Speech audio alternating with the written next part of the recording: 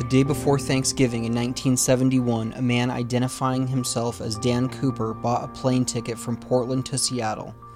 He hijacked the plane, claiming he had a bomb in his briefcase, and demanded $200,000 and 4 parachutes. He jumped out of the plane with the money and the bomb somewhere over the Pacific Northwest, never to be seen again.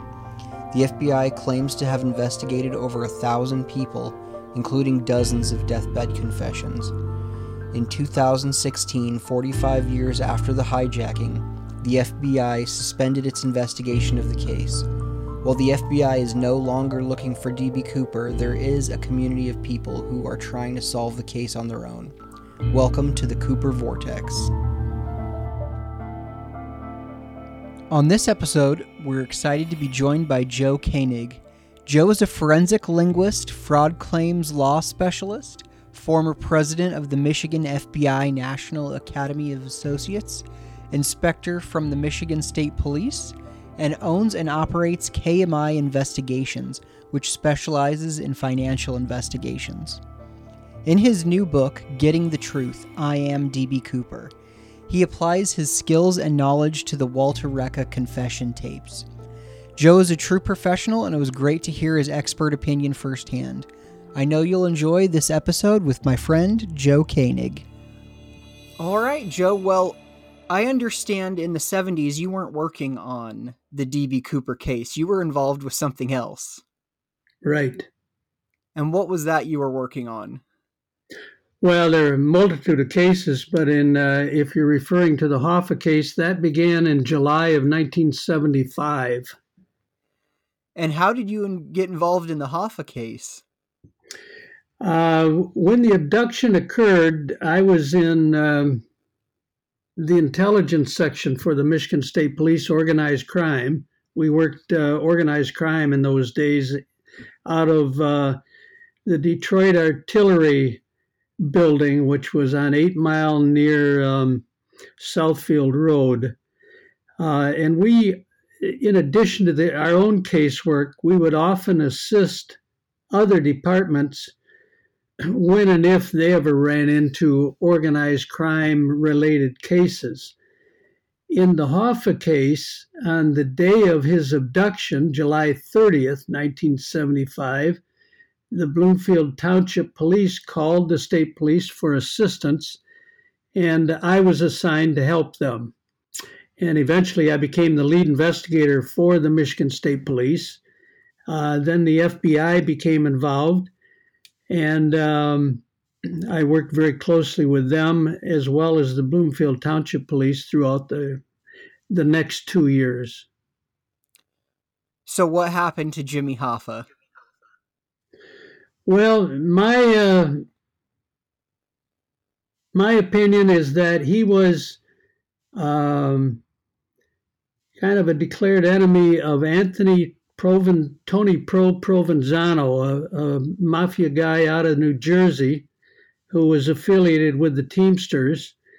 And when Hoffa was paroled, one of the conditions of his parole was that he would never run for office again for the Teamsters.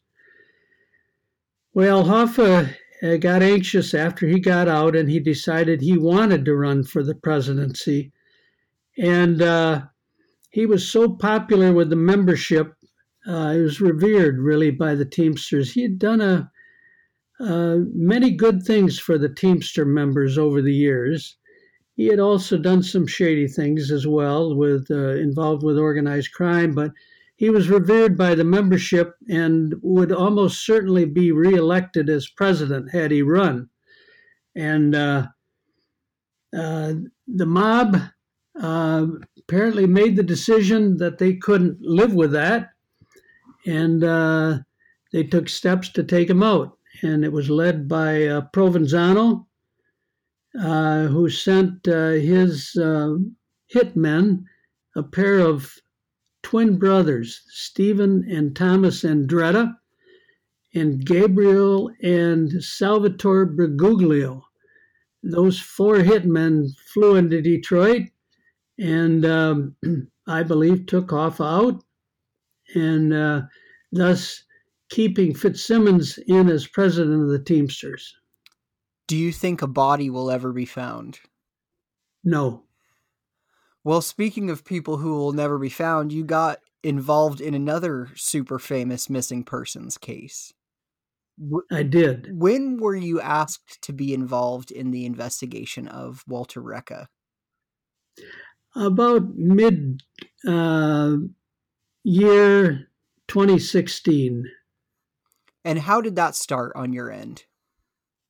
Well, by that time, I had written my first book entitled Getting the Truth, Discovering the Real Message, and through Principia Media. So I got to know both Dirk Wieringa and Vern Jones of Principia Media. And when this case surfaced, Vern got a call one day from one of his editors who said, hey, I've got a guy who says he knows who D.B. Cooper is. Are you interested? And both Dirk and Vern took a closer look and eventually felt, hey, there's meat on these bones. And they started accumulating information.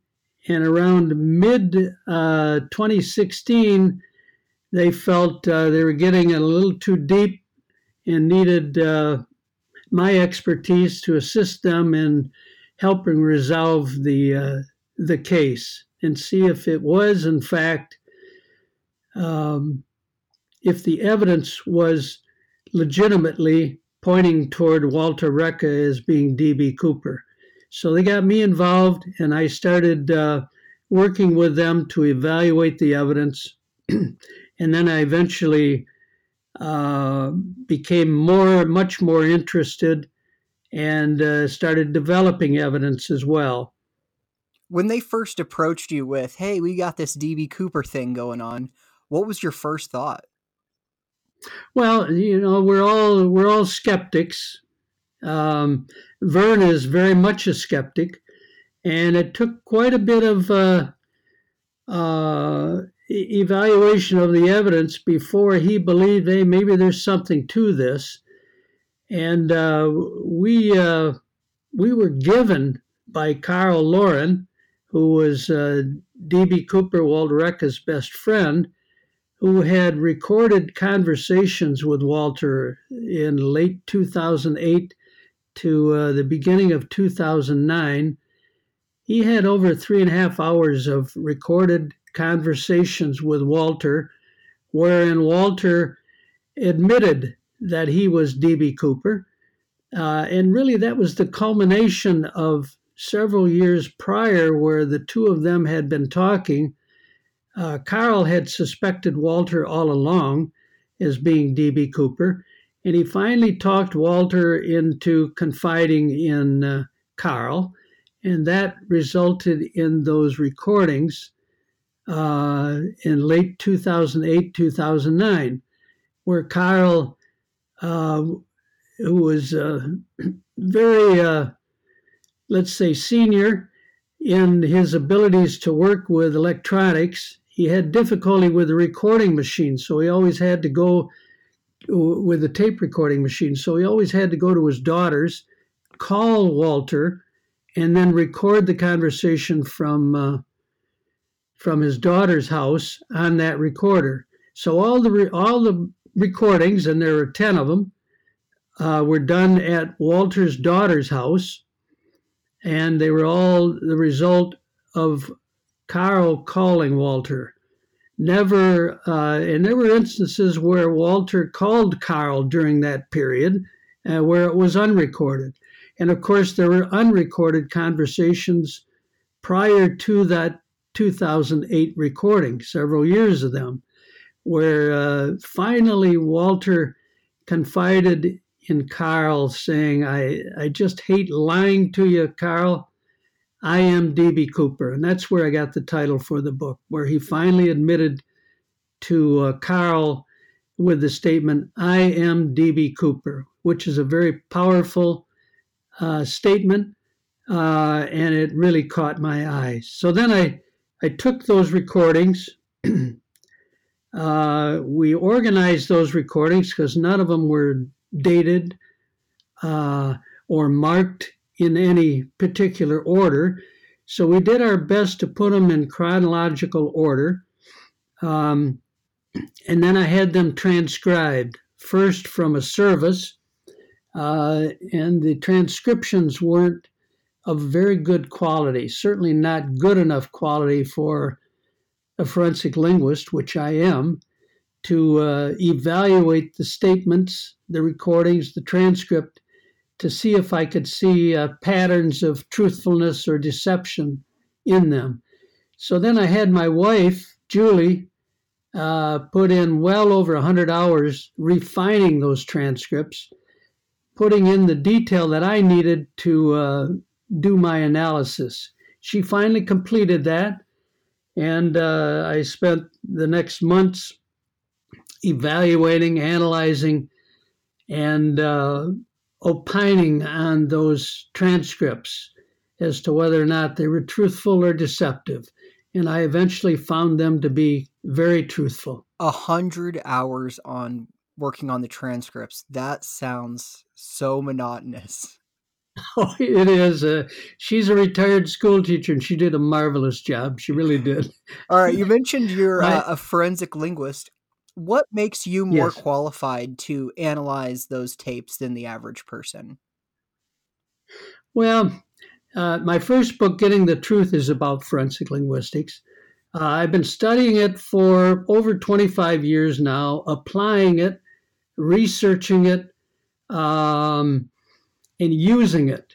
So I've got a great deal of experience, both supportive and non-supportive of the process, and eventually grew to become an expert in it. And there are a couple different schools of thought on it. I say forensic linguistics is about gathering evidence of language, but I go further and I talk about gathering evidence through communication, which includes not just language but also sign language, volume, rhythm, cadence, all of that which goes into communication. So I look to identify patterns in communication, try to calibrate to the individual so that I get a feel for how they typically communicate, get a fix on their foundational communication pattern. And then I look for changes in those communication patterns. And that's just the first step. When I find a change, and that change could be a word pronounced differently than it had been before, a different pace, different rhythm, different volume, use of a different word, moving from active voice to passive voice. It could be any number of things that would tell me there's a change in pattern. And then I have to go in and look at that change and try to figure out what caused it. Could be it was caused by a loud noise. It could be maybe the pen ran out of ink and the subject had to use a different pen. It could be he or she all of a sudden remembered, oh, I forgot to pick up milk at the store. Could be any distraction. And of course, one of those causes could be deception. And when you first got access to those tapes, what was your first impression? Well, the first step was to listen, and I listened to the tapes many times. And I listened for, trying to get a fix for, because it gives me more than just the two dimensions of a transcript, the written word. It gives me voice inflections. It gives me the pauses between the answers to the questions. It gives me the volume, pitch, and tone, kind of the attitude of the speaker. There are many things I can look at or listen to and sense during a recording to get a feel for whether or not the subject is speaking consistently or inconsistently. And if inconsistently, I got to figure out what's causing that inconsistency. In this case, I listened to the tapes many times and found that Walt was consistent throughout the entire transcripts, all of them. And that's a good sign for truthfulness. The consistency. I sensed no changes that were unexplained or didn't have a basis for them sufficient for me. That I had declared that he overall was being very truthful during the transcripts, during the recordings. What challenges are presented by the fact that Walt is being interviewed by a friend and not an investigator or a police officer? Very good question, Darren. I battled throughout this whole thing. Carl is a wonderful man. He's a commercial pilot. He's brilliant in many ways. He's not brilliant with a computer. He doesn't use emails, for example. When he writes out longhand. And I explained earlier about the tape recorder. He just isn't digitally enhanced, let's say. But he's a brilliant man, nevertheless. He's also not an investigator. So many of his questions contaminated the responses. So I had to battle that throughout the whole analysis. For example, in one of the things I look at during my analysis is I count specific words and phrases and voices, for example, throughout Walt's responses to the questions, to Carl's questions. And he used the term well over 200 times. Now, typically I would take a look at that and I did take a look at it, because that's kind of that is a phrase which is used habitually and often shows a lower level of stress when somebody uses a phrase like that. But I found that in Carl's questions, Carl contaminated Walt's responses using because Carl used the frequently in his questions. So I disregarded the in Walt's responses. However, there was a phrase that Walt used frequently, matter of fact, 214 times, I believe, which was the phrase right there. He would say, I went to the plane right there. I grabbed the bag right there, something like that. But he would use that phrase frequently throughout the transcripts. And I counted those up 214 times. Carl never used that phrase in his questions, and therefore I could use that phrase in my analysis. It's important for a forensic linguist to find phrases like that, because those are phrases that indicate a lower level of stress. If you were to speak to the president of the company you work for example, you probably wouldn't use colloquialisms in your discussion with the president. You wouldn't use contractions, and certainly wouldn't use phrases like right there, probably. You would be on alert and wanting to be on your best behavior. So talking to your president would present a little more stressful situation than your normal discussion with friends or with your wife, for example. So your communication patterns change when you're under stress and when you're under less stress, let's put it that way. So I use that phrase to see how it is located in the transcripts throughout the entire discussion. And it was used whether Walt was talking about the hijacking or talking about the weather, for example. He used it in what should be stressful situations and which should be unstressful situations. Another good indicator of truth telling. The other thing I look for is I focus a lot on pronouns. The I pronoun is extremely important in forensic analysis.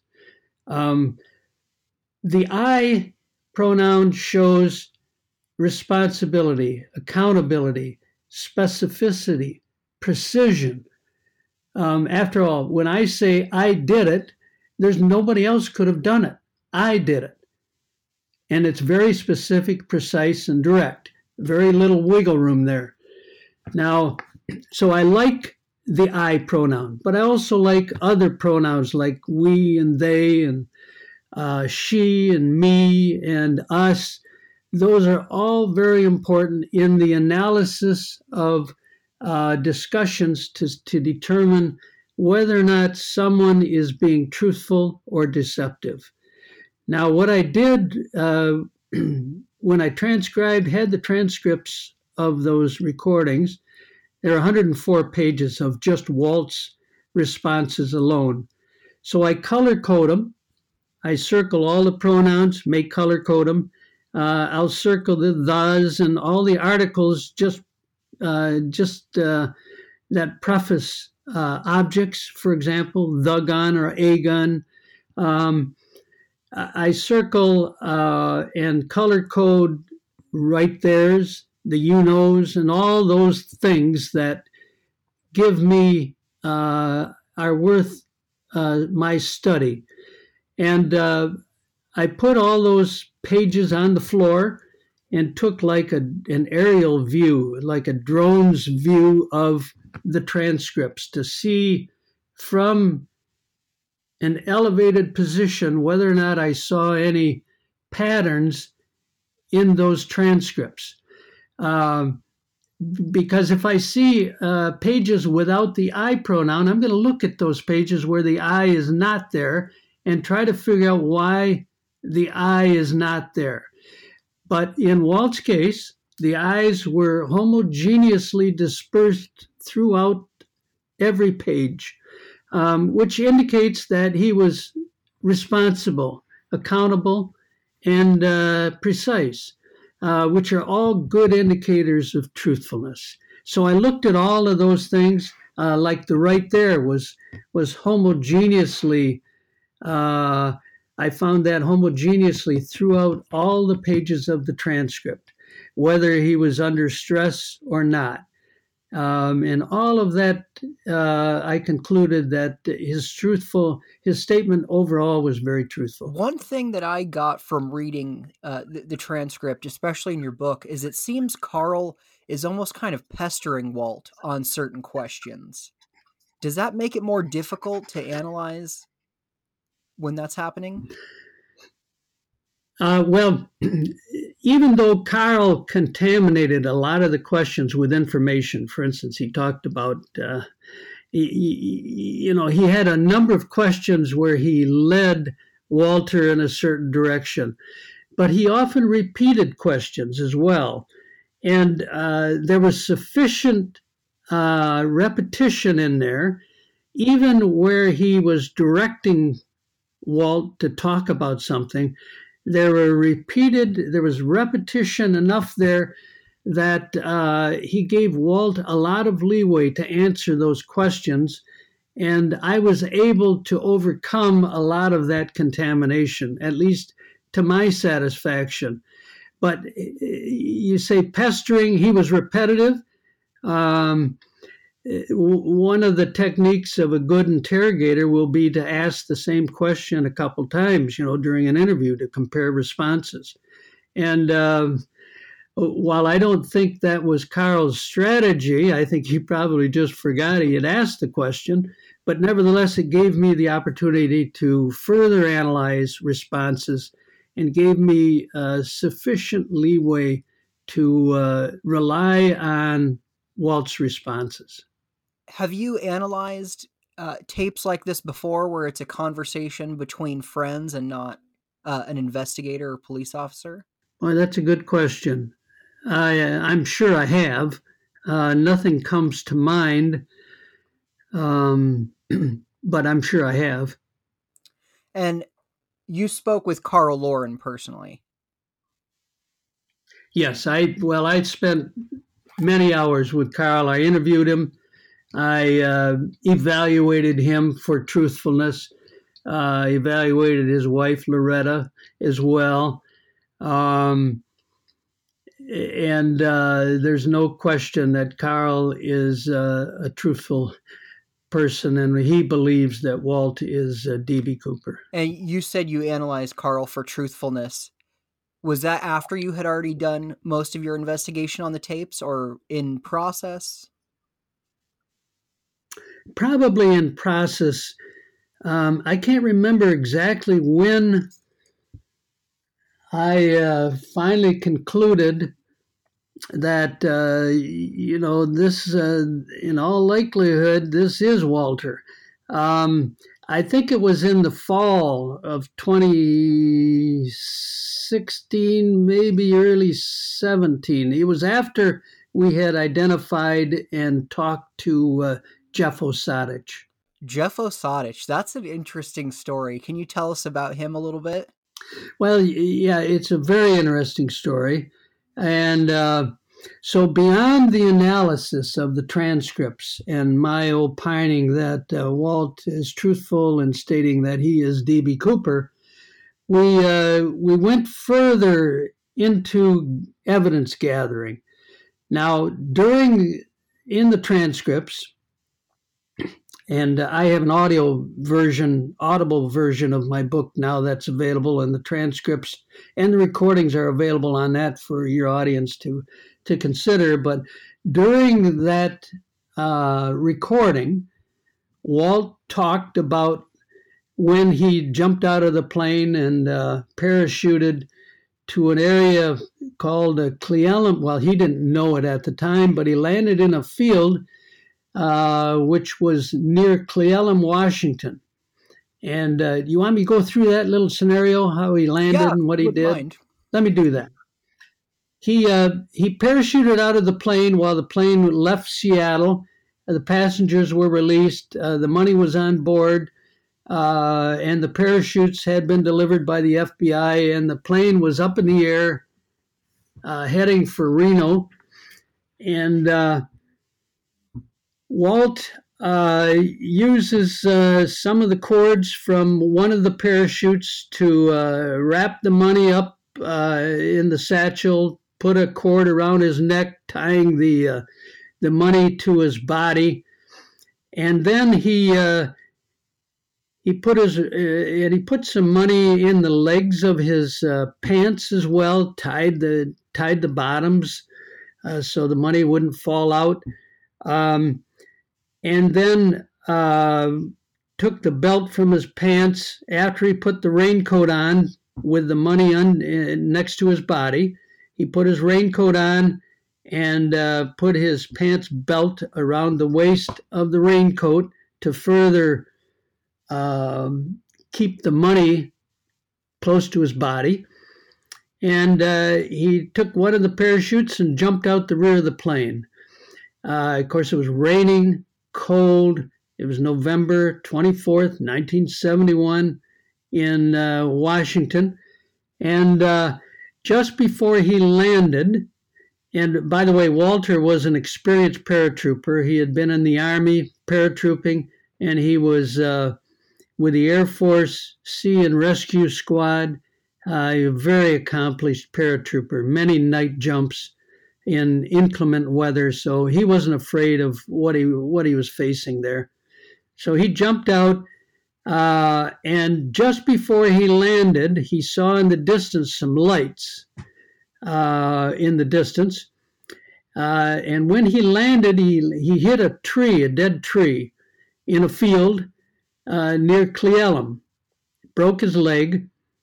Finally, when he got out of the tree and on the ground, he took his parachute off, put it on the ground, covered it with branches, didn't bury it, but simply covered it. He took his raincoat off, took the money, and put the money in the raincoat, wrapped the raincoat around the money in a bundle, and then put the bundle under his arm and headed off. Even with his broken leg, he had suffered several broken legs in the past, so it was nothing new to him. He knew his leg was broken, but he still was able to walk. And he got to the road and headed toward the lights. As he was walking toward the lights, he was passed by a dump truck. Now, he eventually got to where the lights were. It turns out it was a cafe. We now know it was the Tienaway Cafe. And he walked in, and inside he saw a guy sitting at the counter dressed like a cowboy. Had cowboy boots on, cowboy hat, cowboy outfit, guitar. He was sitting there with his guitar, and the dump truck was out in the parking lot. So Walt ordered a cup of coffee, and he asked the cowboy, let's just call him Cowboy, who's later identified as Jeff Osadich, hey, if I call my buddy, will you tell him where we are, where I am, so he can pick me up? And Cowboy says, sure. So Walt goes up to the wall phone, and at that time it was a dial phone. He dialed up a guy, his old friend named Don Brennan, and put Cowboy on the phone, and Don Brennan told him he'd be coming down from Seattle area.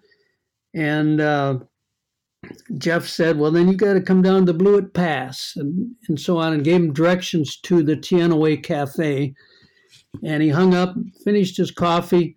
Walt bought his coffee, and then Jeff is a singer, and he had to go to the Grange Hall that night at 8 p.m. He was singing in a band. And so he left, drove his dump truck to the Grange Hall, and performed that night. And then Carl was picked up by Don Brennan later.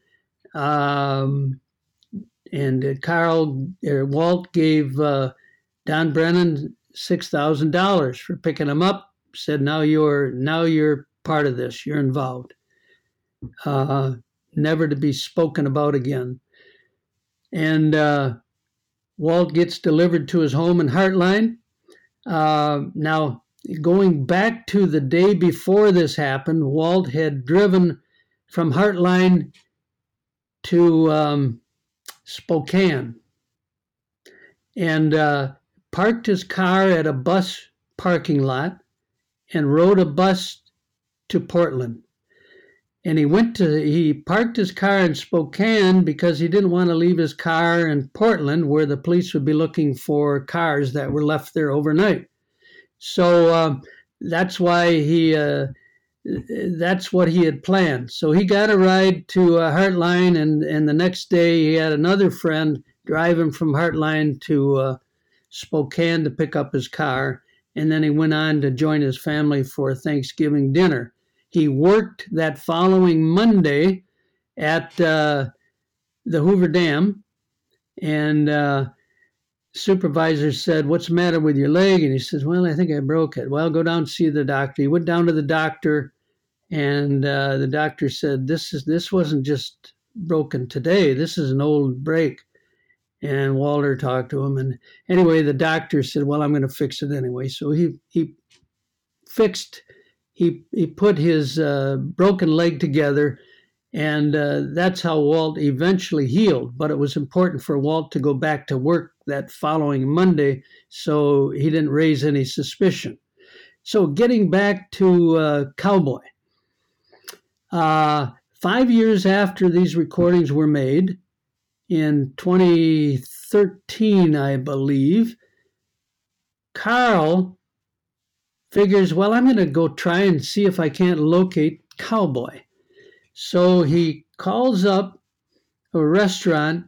He knew the general area of this cafe because of the description that Walt gave him about what Cowboy gave Don directions on how to get there.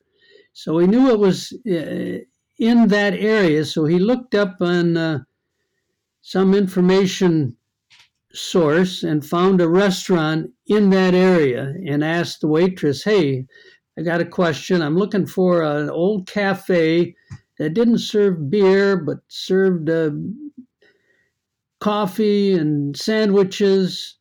And she said, "Oh, you must be talking about the Tianaway Cafe," after Carl gave her a better description. And she said, "But that burned down 8 years ago, which would now be 13 years ago or 14 years ago. And a fire station was built there. So it's no longer there." So Carl, who was a commercial pilot, went ahead and flew into that area to see what he could find out. And he gets to that area, he finds the fire station where the Tianaway Cafe once stood. And he looked across the street, and there was a repair shop. It looked like it had been there for a long time. So he walked over and talked to the guy who owned it and said, "Hey, by any chance, do you know a guy who used to dress as a cowboy, drove a dump truck, played the guitar, and I think he was a singer?" And the guy said, "No." And this is in the early 70s, Carl told the guy. And the guy said, "No, but I'll put you in touch with the town historian." So Carl went over and gave that same spiel to the town historian. And the historian said, "No, I don't know, but I'll give it to my son. Give me your name and phone number, and I'll see if he knows of anybody." So a week later, Carl gets a phone call. Guy on the other end says, "I hear you're looking for me." And it turns out it was Jeff Osadich. And he tells Carl, "Yeah, I remember that night. I passed him on the road. I couldn't pick up passengers." I mean, he gave all kinds of details. "I couldn't pick up passengers because my boss had told me I couldn't. And plus there was no room. And he said, I stopped at the Tianaway Cafe, great place. He described it, same way Walt did. And said I went on to play at the Grange Hall. I had a singing engagement. I substituted for a singer at 8 o'clock. And by the way, Jeff is a great singer. He's got he's got a CD out. His son's got a couple CDs as well. He's fabulous. Jeff is not just a witness in this case. He's a key witness, but he's also a pillar of the community. He's been voted. He was a former police officer in the area. He's been voted twice as King Cole in the Catitas County area. In 2017 and 2018, he's been voted twice as King Cole. So he's a pillar of the community and a former police officer, and he remembers in his training to be very observant. He was very observant. He remembered all this. He reiterated almost in exact detail to what Walter gave us during the tape recordings 5 years earlier. And I interviewed Jeff. I got written statements from Jeff. We got corroborating statements from a guy who loaned him the dump truck during the early 70s. So we know he drove a dump truck in the early 70s. We know he was a singer. And he's a very good witness. And his statement to me told me that he was being very truthful. Now, Carl also gave us information. Walter gave us information about house he bought in 1972. He bought a house in Spokane, and he gave us the address. And we found the owner of the home who had sold it to Walt, supposedly. So Dirk and Vern, I think one of them went to Spokane and interviewed the former owner, who described Walter to a T. And at that time, Walt was going by the name Walter Racca, Racca. And he sold the home to Walter and his wife. Walter paid cash. As a matter of fact, this guy did not accept anything but cash. His name was Jim Everman, and in those days. So he sold the home to Walter on a land contract, so it didn't appear in any ledgers as a mortgage or anything like that. He bought it with cash. So that checked out. So you've got a lot of these things, many of these things that we could check out have checked out and corroborate everything that Walter told us.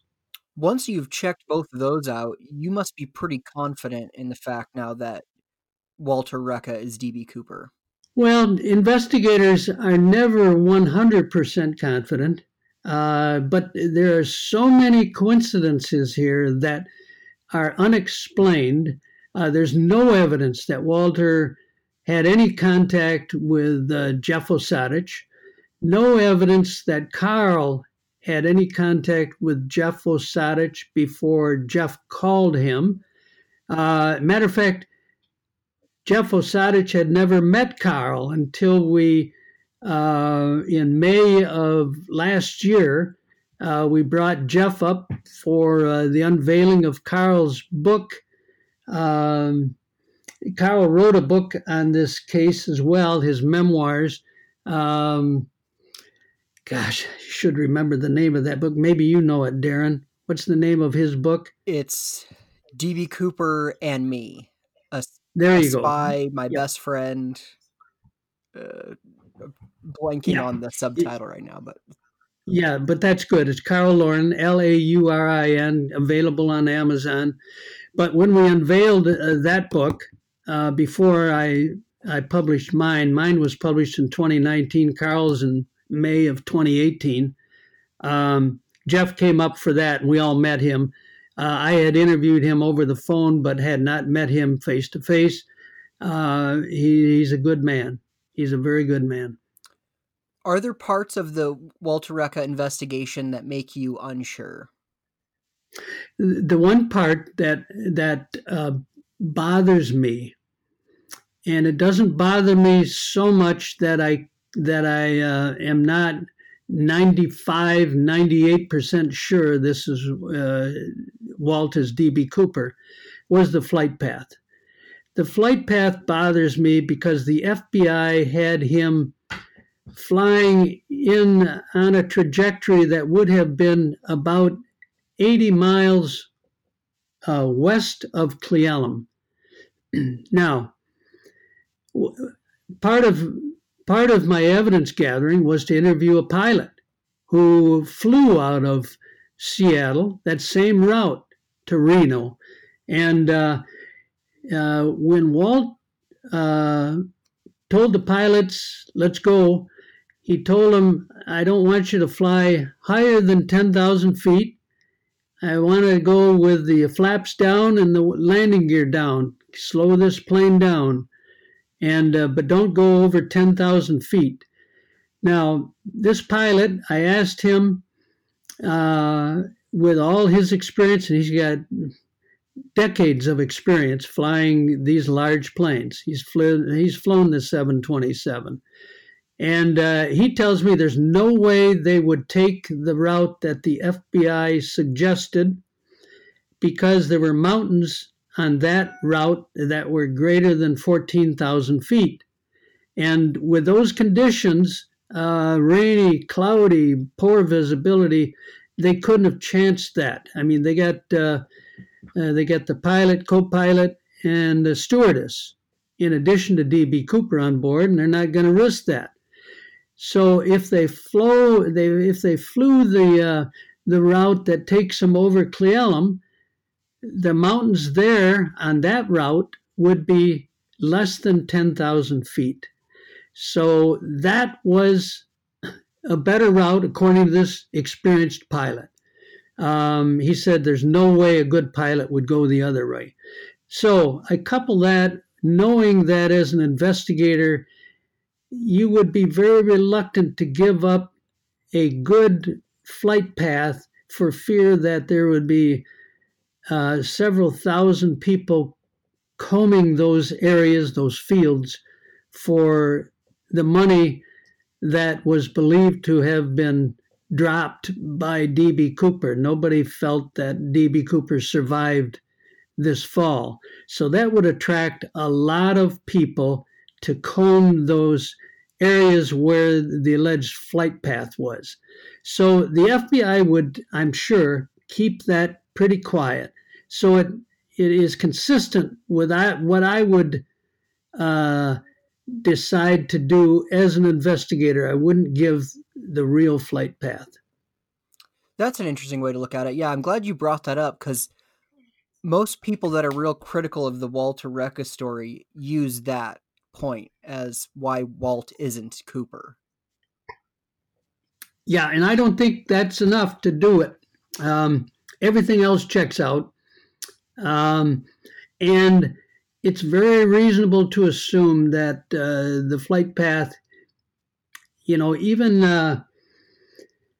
there was an old investigator who interviewed the pilot, and I'm trying to remember who that FBI agent was, but he was one of the original investigators who said after interviewing the pilot, well, we might be as far as 30 miles off on this flight path. And it could be 30 to 40 miles east of where we thought it was. So even the FBI, I think, is unsure of what the exact flight path was.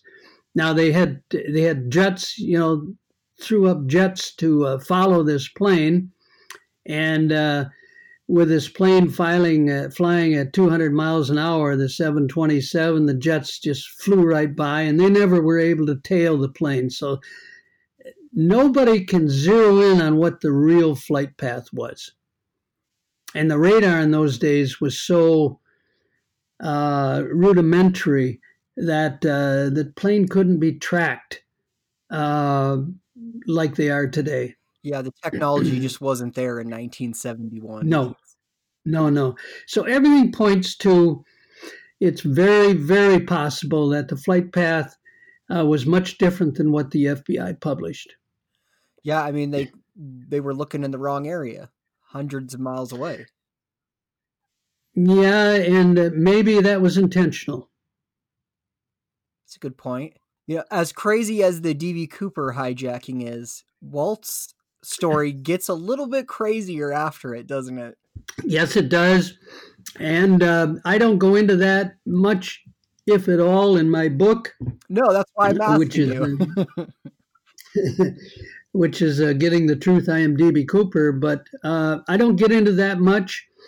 The IDs that, after Walt started confiding in Carl, he sent a lot of evidence to Carl, old IDs, picture IDs, vaccination records, his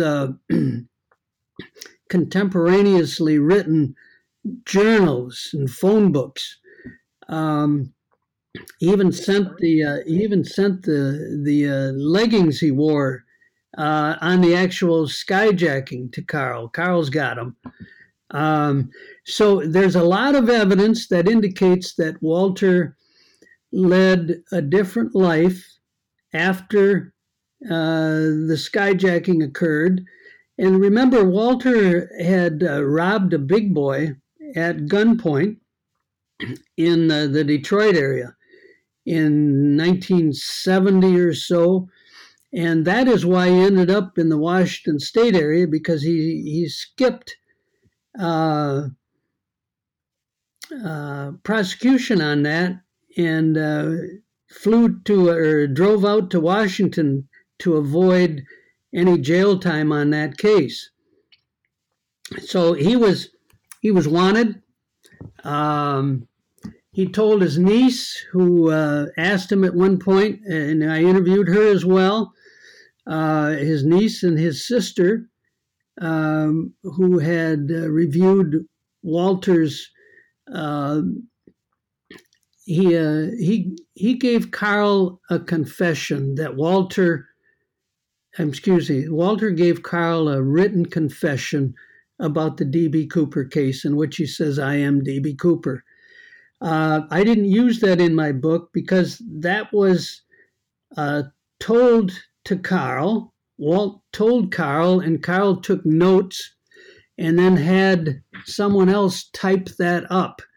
And then it was later given to Walter for him to sign as a confession. And I didn't use it because it was in Carl's words and not necessarily Walt's. So it was once removed, and I didn't feel I could use it, although I wanted to, but I didn't feel like I could rely on it because it was Carl's words, not Walter's. But Walter reviewed that confession with his niece, Lisa Story, and his sister. And he was intended to sign that confession in front of a notary. And his niece and sister talked him out of signing it because it could be used in his prosecution. So at one point, he decided not to sign that. But when Lisa asked him, "Why did you do this, Uncle Walt?" And Walt responded to her, "I'd rather be dead than poor." He was so tired of being poor that he was willing to do anything to keep from being poor. So he never signed that, and there was an agreement with Carl that Carl couldn't use his confession until the transcripts and the recordings until after Walt's death. Walt died in 2014, and it was thereafter that Carl then started to get this book going and published it. But Carl actually got Walt's DNA submitted to the FBI while Walt was still alive. Yes, he did that surreptitiously. He gathered what he felt was good fluid and then submitted that through an attorney called David Damore out of Florida. And I interviewed David Damore as well, found everything to corroborate what Carl told me, again with an eye toward disproving,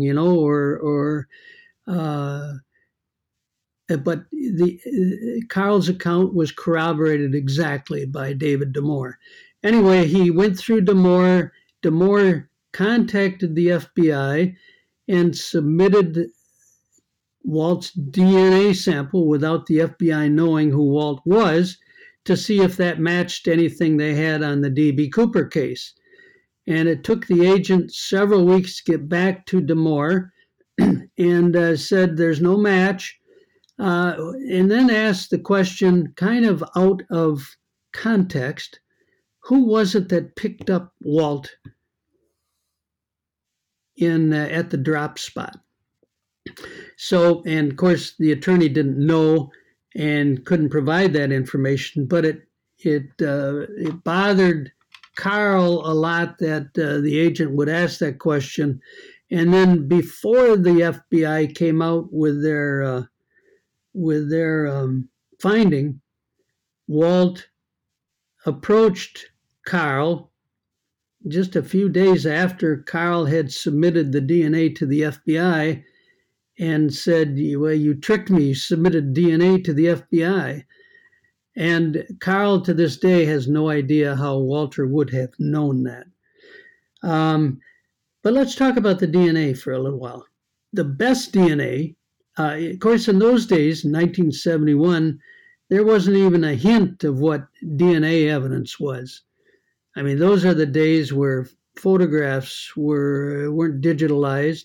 There were no databases of photographs or fingerprints, and certainly no DNA evidence. And coupled with that,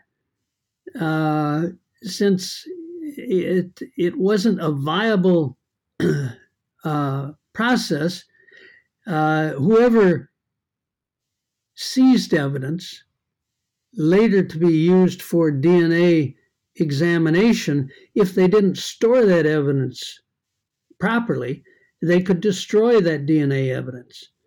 Now, in this case, they apparently had a tie that the hijacker that Walt says he bought at a haberdashery.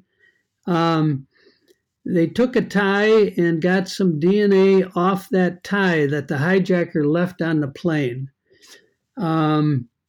Now, we don't know how that, at the time they didn't know about DNA. So chances are real good that that tie was contaminated. Um, we don't know. They would have saved the tie in those days for fiber evidence, for example, um, but they wouldn't have any idea about DNA evidence. So it depends how they stored that tie. In any case, the FBI says that DNA evidence off the tie is only good to um, is a very poor quality. So it wasn't real good evidence. Um, the best evidence would have been, or one of the best evidence pieces would have been the Raleigh cigarettes. Now, according to the FBI reports, they seized where the hijacker was sitting 7 or 8 Raleigh cigarette butts. Now, Walt smoked Raleigh cigarettes, and he smoked them. He smoked all the time. So that matches up with our evidence. Now they seized those, and had they preserved that evidence in proper containers, that would be good DNA evidence.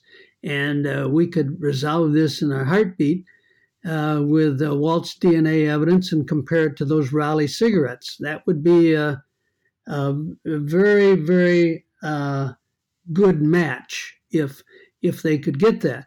But we're told that they've lost or they can't locate those Raleigh cigarettes now. In any case, chances are good if it wasn't stored properly. If, for example, they stored it in plastic bags, that would destroy the evidence, the DNA evidence, and it would be useless. So there are a lot of things here. What I am hoping, and one of the things I did was we got endorsements from many FBI officials, many law enforcement officials, the Inspector General, former Inspector General of the Social Security, and Assistant Director of Secret Service, James Hughes. Kathleen McChesney, the third in charge of the FBI back when the FBI was run by none other than Robert Mueller. Another special agent in charge, Jim Esposito, who I worked the Hoffa case with, who was in charge of the Newark, New Jersey office. Fine people. My 2 directors of the state police, the police chief in Beaverton, Oregon, David Bishop,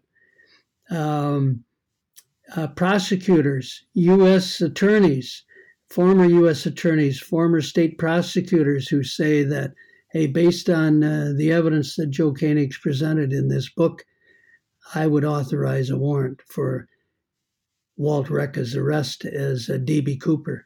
So there's a lot of good evidence there, but one of the reasons I went after those endorsements was because I hope it's sufficient impetus for the FBI to pick up my book and go through the transcripts and look at information that only the kidnapper or the skyjacker would be able to reveal to the crew on that aircraft. And I think there's sufficient detail in the conversations there that would enable them to make that determination and finally solve this case. Do you think, let's say Walt is alive, do you think he could be prosecuted today? Absolutely, he would be, according to these former prosecutors. Do you think that they would prosecute the case with him passed away as a way to close the case? No. But the FBI could certainly conclude that, hey, Walt Recca is D.B. Cooper, and this case is solved. That's what I'd like them to see. Yeah. Because they issued, I can't remember what it's called, but a John Doe. Yep. They have a warrant, so the statute of limitations is running, It's not. So they could prosecute Walt Recca if he was alive. And I have a former U.S. attorney who says, yeah, basically that they would prosecute him. There's sufficient evidence there.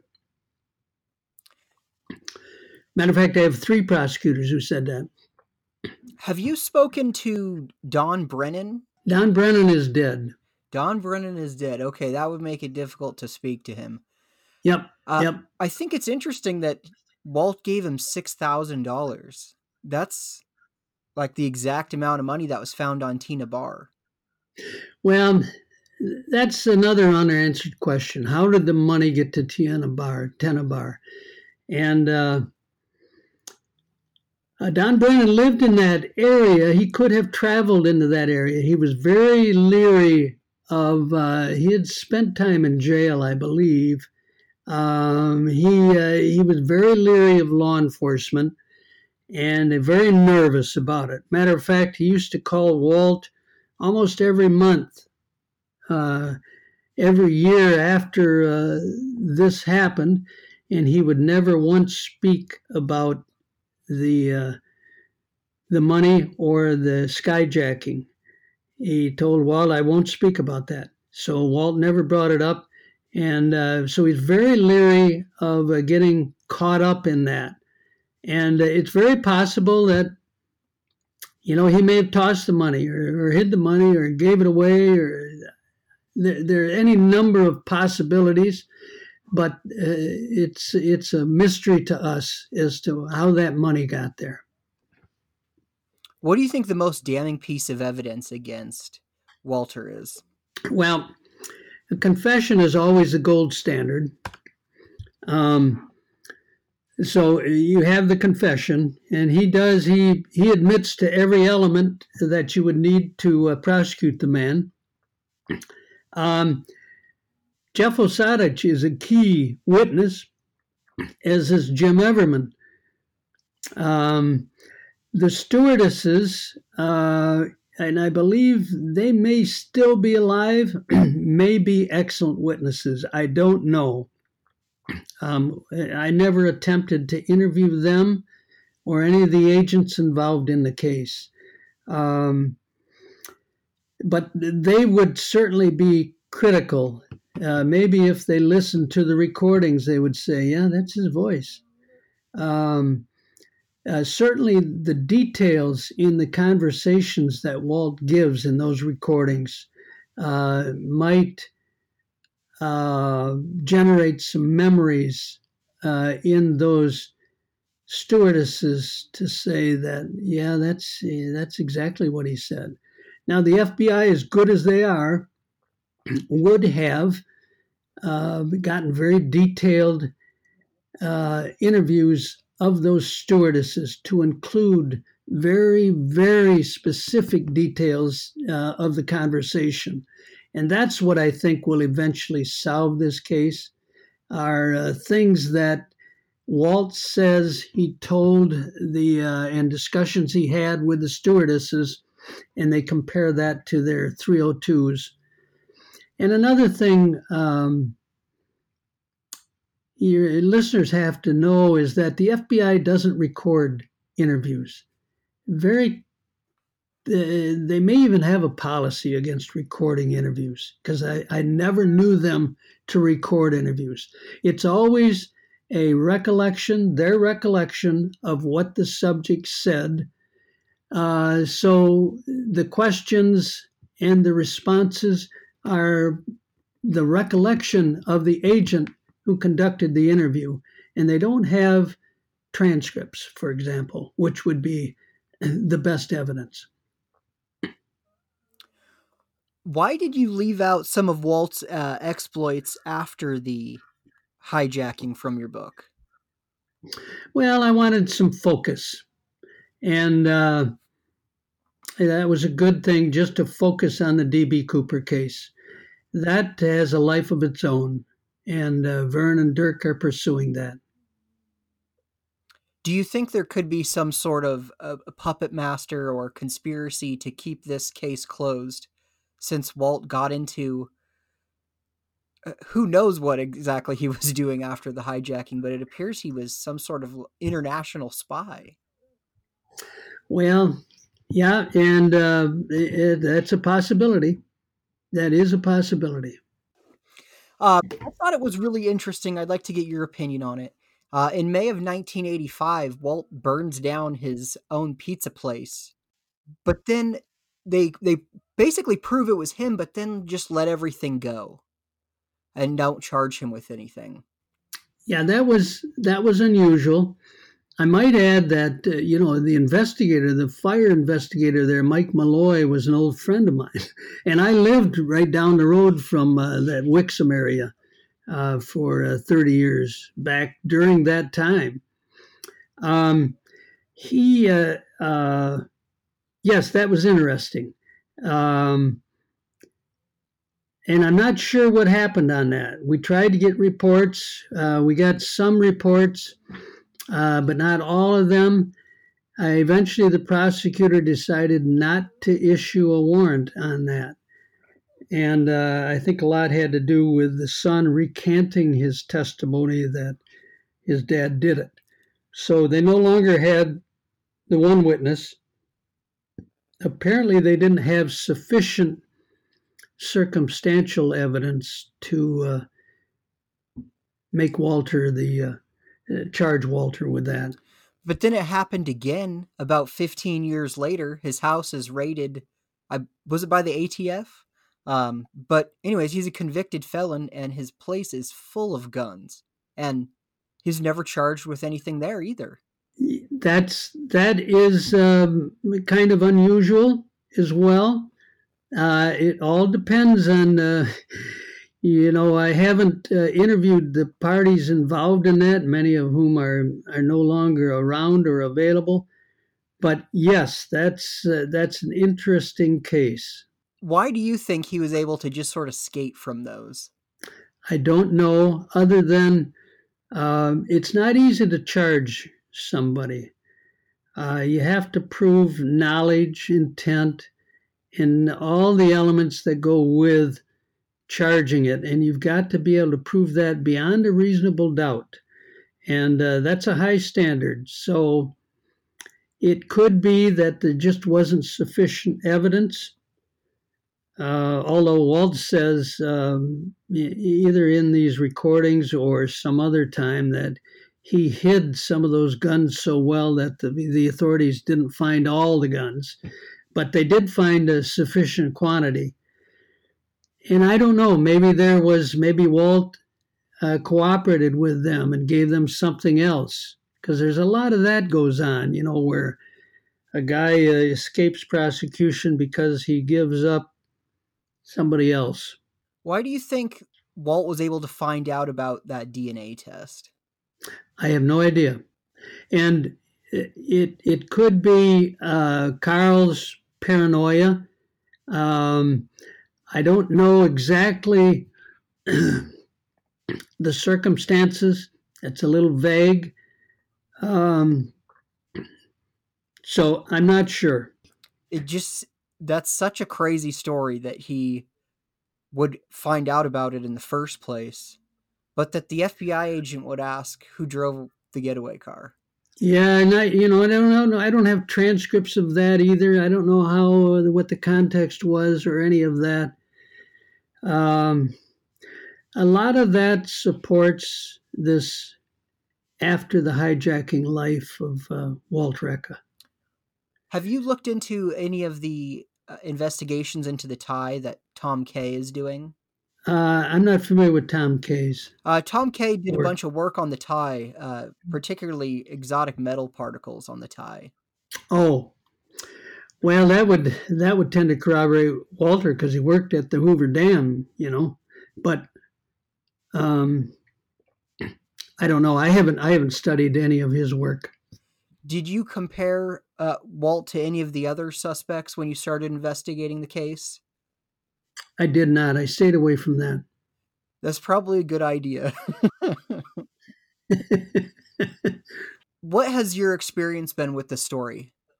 As far as the public's reaction or It sounds like you're kind of staying away from the Cooper vortex in general, but what have you thought of the reaction to Walt's story? Well, I am a little surprised that Walt Recca has been so quickly dismissed by people. And I thought my book would resolve that because there's so much evidence there. Um, and while I haven't studied all the others, there seems to be more speculation and more assumptions in putting together the cases on the other suspects, whereas mine and ours on Walt Recca is evidence based and a very, very strong evidence based case. So I think eventually people will come around to realizing that Walt Recca was D.B. Cooper. And I'm hoping that the FBI will pick it up and take a closer look and finally resolve their case as well. Why do you think the Walter Recca story isn't getting the attention it deserves? Good question. We don't have much of a marketing budget. We don't do a lot of those things, so that some of the other folks have been doing. Um, we haven't invested the kind of money in the marketing, simply relying on the evidence, and it just takes time. Well, I think that's the right way to go about it. I mean, if there were commercials out for the product, I think that sort of poisons it in people's minds. Well, thank you, Darren. I appreciate that. What do you think people should know about the case, especially regarding Walt? Well, I think they should read the book and or listen to the tapes. The tapes are even better because it's an audible of my book, but it also includes the original recordings. But I think once they do that, they will find that those who are interested in solving this case, they will find that the evidence is overwhelming that Walt Recca is D.B. Cooper. I really like the Walter Recca story. I feel like most of the other suspects, they go down the exact same path, that it was this super well thought out, super well planned, and exactingly executed. Whereas Waltz is kind of like, yeah, I just wanted to commit a crime with a parachute and got lucky kind of along the way.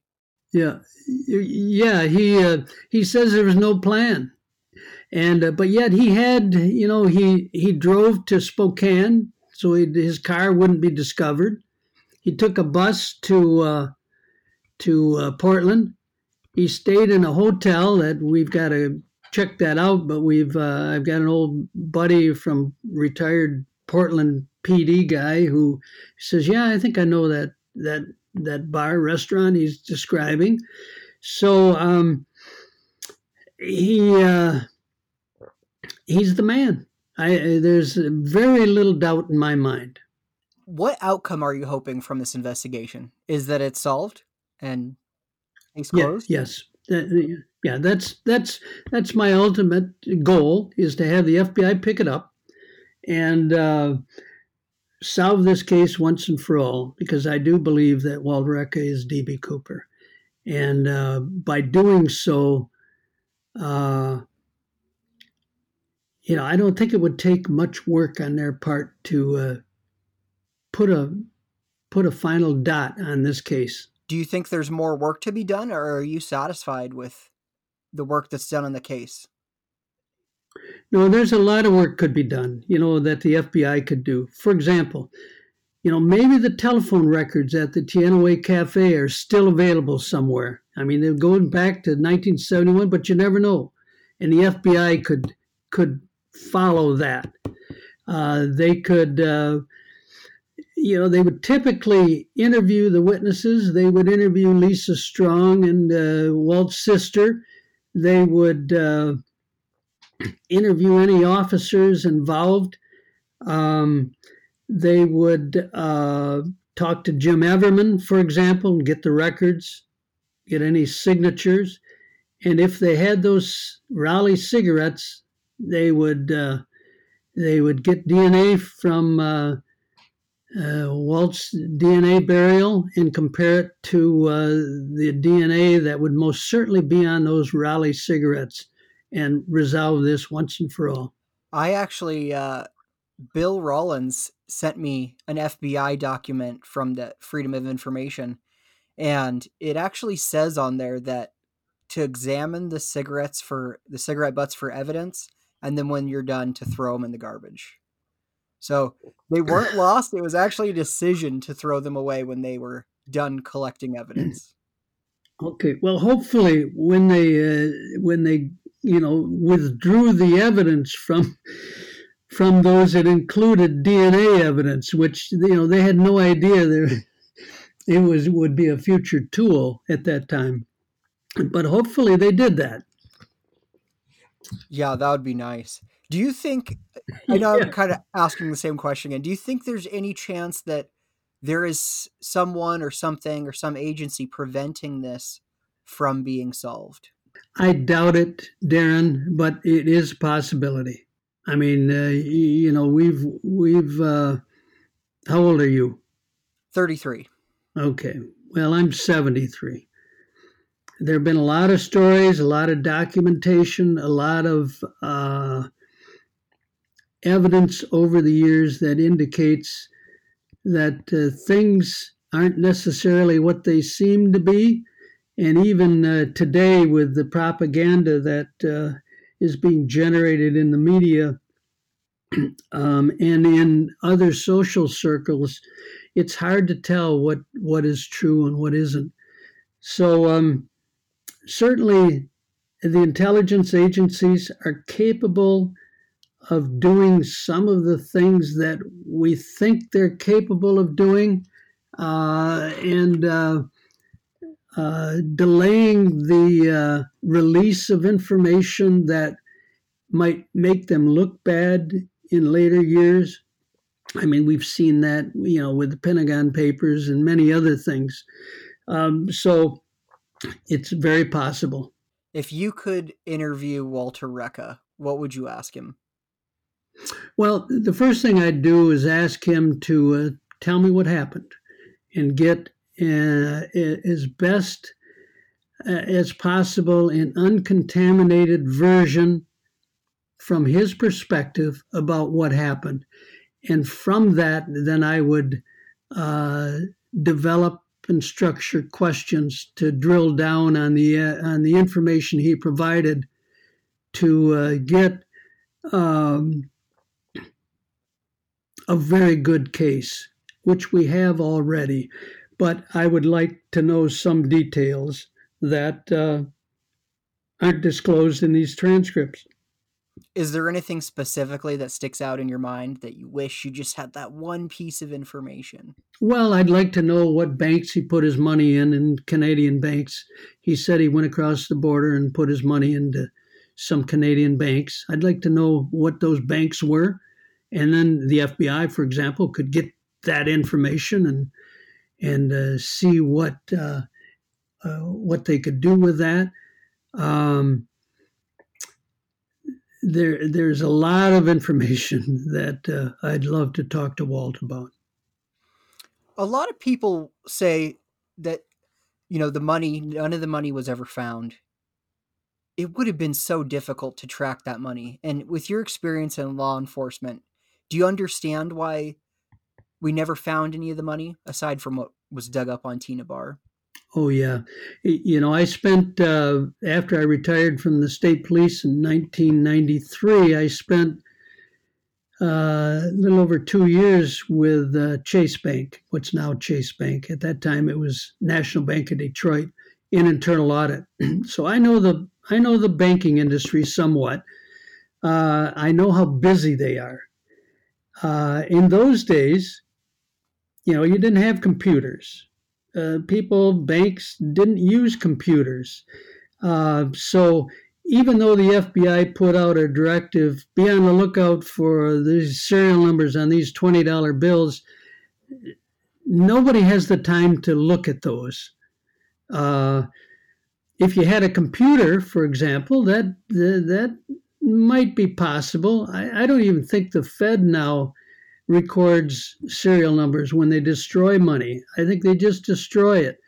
Uh, no banks are going to take the time to look at the $20 bills that are brought into their bank to check for the serial numbers. They just don't have time or the resources to do so.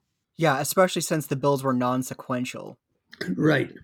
Yeah, it's just impossible. And we have a banker who Dirk interviewed and videotaped who says, yeah, that never would have happened. Outside of the flight path, have you heard any criticism about your work regarding Walter Reca? I have not, Darren. I'd welcome criticism because I'd like to improve it, but I have not. I've just heard good reports. Well, that's good. Yep. One so thing far. I want to say about your book that I really enjoyed, when I got it and I just was kind of flipping through it, I thought, man, most of this book is a transcript of the tapes. Mm-hmm. And then I started reading the book, and I really enjoyed going over the transcripts of the tapes. I felt like I was going over it with you. Like you were showing me your work on the transcript as I was reading it. Well, and good. That's what it was intended for. Yeah, good. Yeah, I've never read anything like that, and I really enjoyed it. Yeah, and do you understand the arguments and the conclusions? Yeah, absolutely, I do. Okay, good. Well, Joe, do you have anything else to tell us about Walt Reca? No, I don't. I just want the FBI to pick it up and use my book to solve the case. That's all I want. Have you been disappointed in the reaction or lack of a reaction from the FBI about this? No, they're busy, as you well know.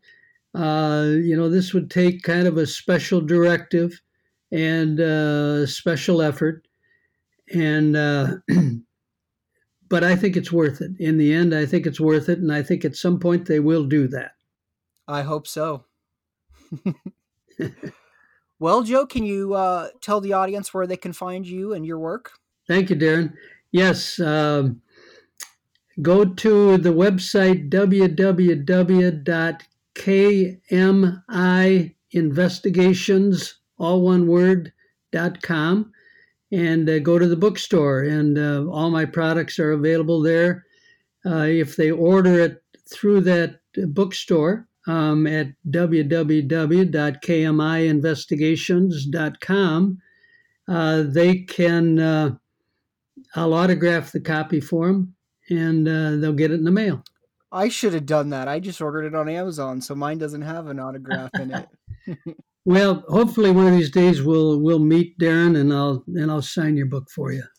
Do you have any plans on coming to the D.B. Cooper convention in November? I didn't even know about it, so perhaps. My wife and I like to travel, so I would love to see that area. I'm told it's beautiful. I met Dirk and Vern there last year. Yeah, so I'd love to do that, but I hadn't heard about it. Is there another one in November? Yes, yeah. Okay.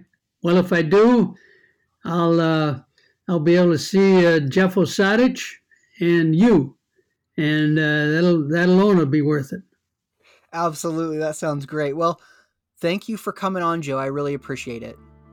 Thank you, Darren. You're a real. It's a very good experience to work with you. Oh, thanks. It was my pleasure. It was really exciting to have Joe on the show. Be sure to pick up both of his books, Getting the Truth, and his latest, Getting the Truth, I Am D.B. Cooper. I really enjoyed reading as he dissects the Walt and Carl confession tapes. If you're listening to this, I know you will too. For more info on Walter Reca, be sure to check out D.B. Cooper and Me, A Criminal, a Spy, My Best Friend by Carl Lauren, and the accompanying doc, D.B. Cooper, The Real Story. There are links to it all in the show notes. If you have any questions, comments, or wondering why we haven't covered your suspect, let us know. You can reach us on Facebook, we are the Cooper Vortex, on Twitter at DB Cooper Podcast, or email us at dbcooperpodcast@gmail.com. If you enjoy the show, please leave a review.